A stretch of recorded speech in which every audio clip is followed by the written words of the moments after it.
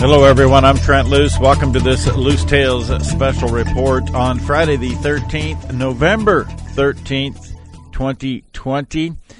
As emotions and rhetoric continue to run high, I wanted to bring to the program an author from New York City, Lee Smith. Well, welcome back to the program, Lee Smith, joining us from New York, author of The Permanent Coup, Enemies, Domestic and Foreign, Targeting the President. It's things have changed a bit, maybe, Lee, or maybe they haven't changed at all since we last spoke. How are you? Yeah, I'm doing very well. How are you doing? Very nice to be on with you again and speaking again. Yeah, actually, I'm afraid to say that things haven't.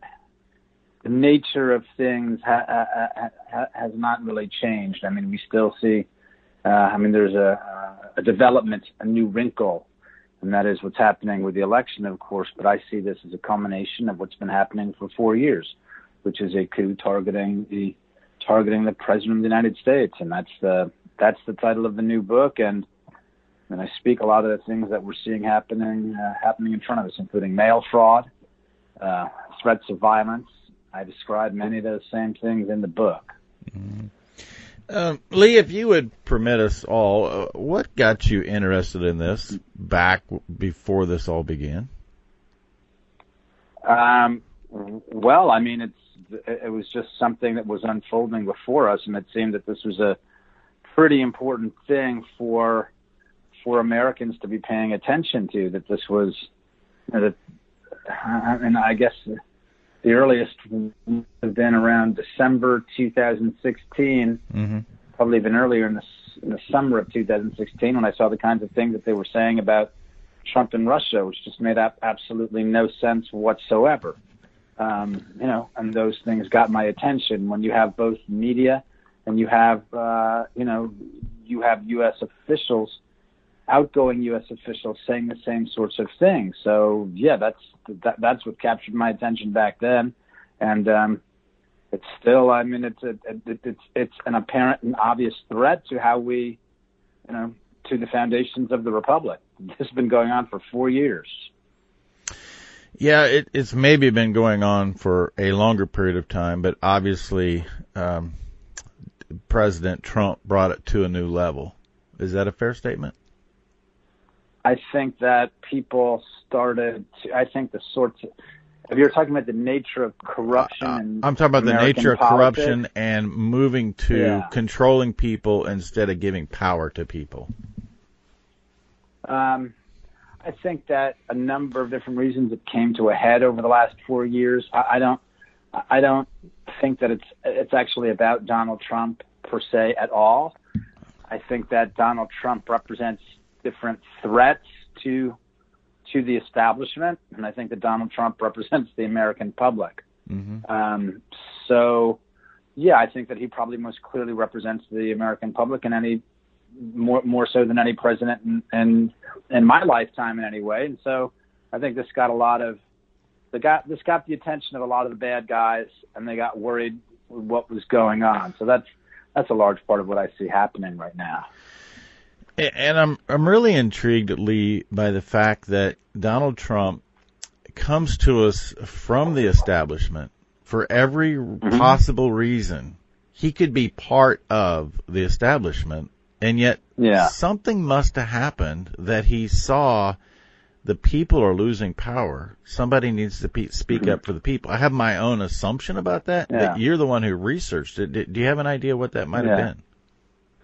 Well, Donald Trump, his professional career involved a lot of intermingling with the establishment. I mean, both being a famous New York celebrity and having money. We always talk about how politicians come to him and ask him for money, but I think a very important thing that people have to keep in mind is that Donald Trump doesn't come from Manhattan.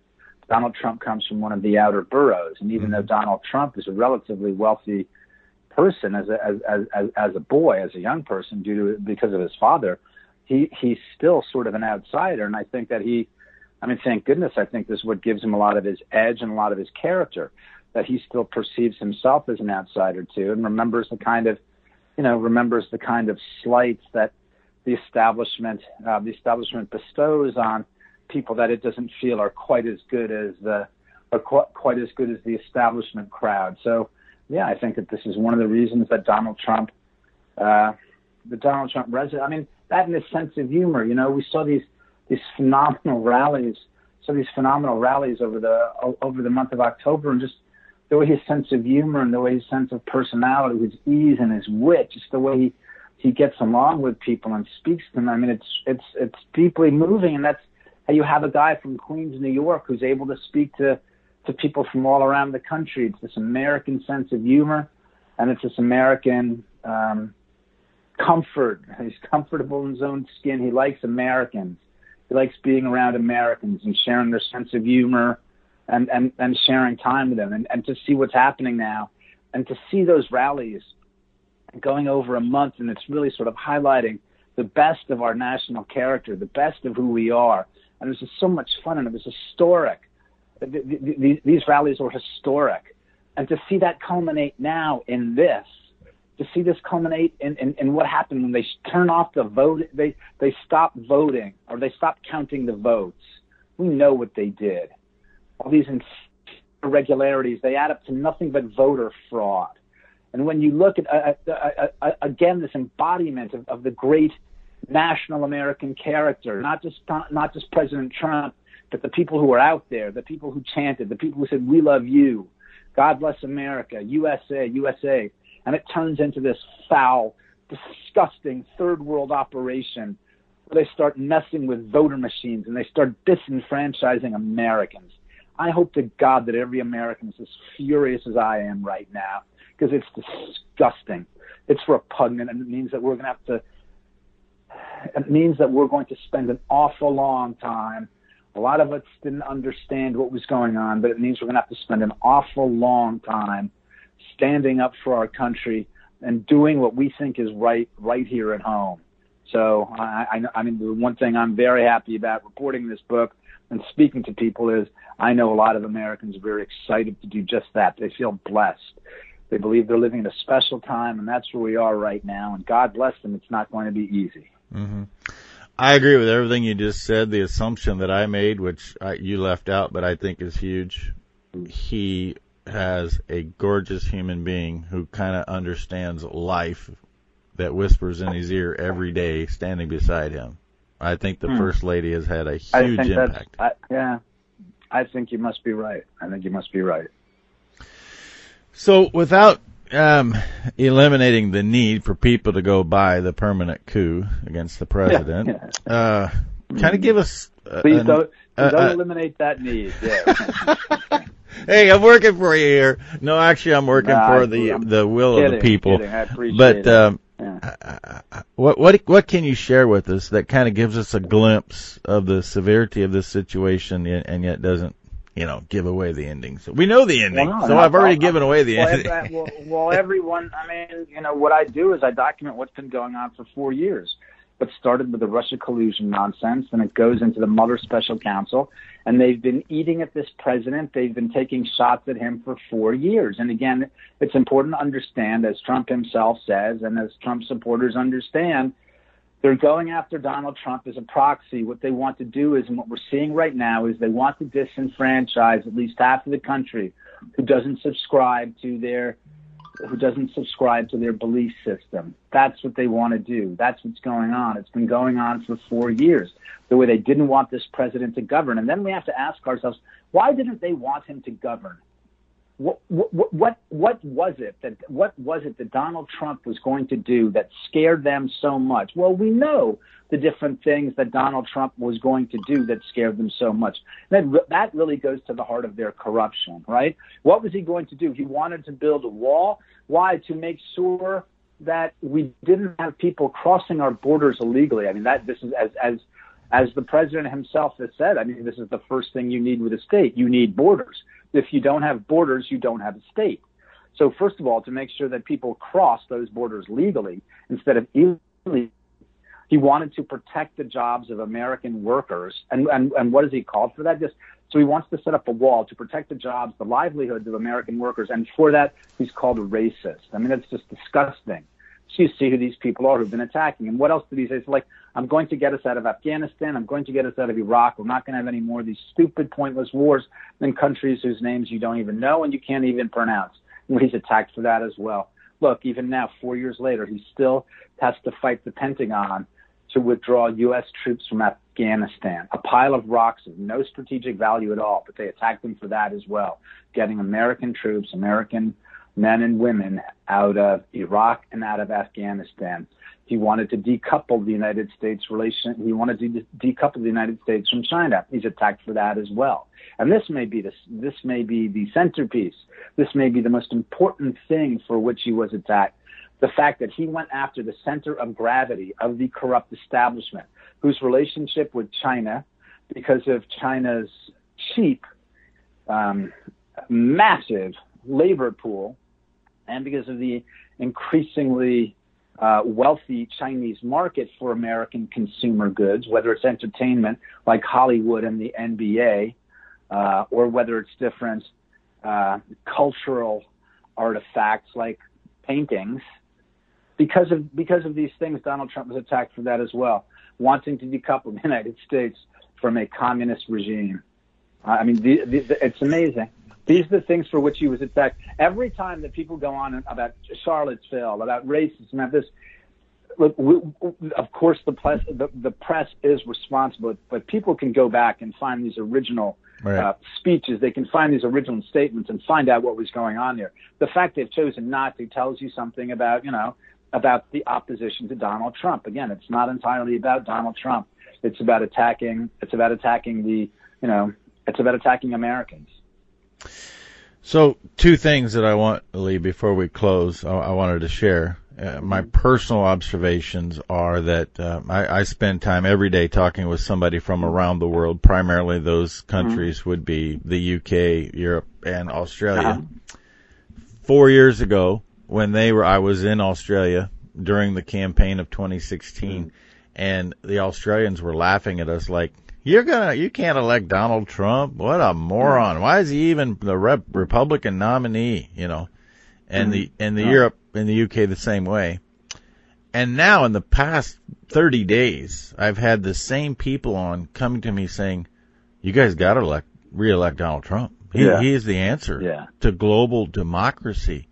I've seen such a shift. And so that puts an angst in the people that want to control lives around the world. And, and secondly, during an 8-year time period, well, I'll include George W. Bush's presidency, every single day, the threat of the Taliban was on our news, was on our minds. Right. We have completely lost any threat from them because we had a guy that said, you raise your finger to us, we're going to cut it off. And that scares people around the world too, that he can put all of these individuals globally at bay. And so the globalists say, we got to cut the head off of this guy because he's representing power to the people. Right. I mean, look, one of the things that neither George W. Bush nor Barack Obama, the very simple, plain fact, which Donald Trump has made clear, and this is what the story with the travel ban was. It's like, we're not obliged to let in Taliban fighters. People keep saying about how the Taliban represents a threat to Americans at home. Well, why? Are we obliged to give them visas? Once they, if they land at Logan Airport, are we obliged to arrange for a car for the Taliban to go from the airport to some place that they can bomb? No, you can actually just shut your doors. You can say, sorry, you're not getting here. We don't know who you are. We don't know how to vet you, so stay home right now. That was the whole point. Again, that was the whole point of the travel ban. And again, people freaked out about that. Racist, insane. And you saw who freaked out about it, amazingly. Top people at the Pentagon freaked out about it. Why? Oh, no, you can't cut off people from there. We need their help in order to kill people in the Middle East. I mean, it's just obscene and sick. When you see what Donald Trump exposed over the last 4 years, the nonsense, the utter garbage that he exposed, and certainly that's why they've been fighting him so hard. Just to bring this to a close, that's why they've been fighting him so hard, because he showed what they were up to. He didn't put his finger on everything, but they fought him so hard. They showed what they were doing. They showed what they were about, and that's why they wanted to destroy him for 4 years. Lee, I'm still 98% confident this will be fixed before the electoral vote inauguration day, as Secretary of State Pompeo says will be a smooth transition into the second term of President Trump. Where's your confidence level? I sure hope so. I have faith in God and faith in America. I can't predict outcomes like that. I was pretty confident that that Donald Trump was going to win re-election fairly handily. Yeah, I don't think that. I mean, amazingly, having looked at this for 4 years, even I couldn't conceive of the rot and the corruption, the extent of it. Mm-hmm. So that's where I am right now. Again, I have faith in Americans, that Americans want to do the right thing, and that Americans do the right thing. So we'll see. We'll see what happens, Trent. All right, one more time, the book, and where do people find it? Well, I'd like to encourage people to visit their local independent booksellers if they can, especially after the coronavirus has taken such a large chunk out of so many small businesses. So please, if you have an independent bookseller, please visit them and ask for The Permanent Coup, How Enemies Foreign and Domestic Targeted the American President. And, of course, there's all sorts of different places where you can pick it up online. Again, The Permanent Coup, How Enemies Foreign and Domestic Targeted the American President. Actually, folks, that, for me, is the biggest statement Lee Smith just made. Unprovoked, he told you to go to your local small business and buy the book, not the massive internet conglomerate that is part of the problem. Thank you, Lee. It's always a pleasure. Thank you. We need to get together and have some coffee soon. Loose Tales, be gentle, stay firm, remain faithful.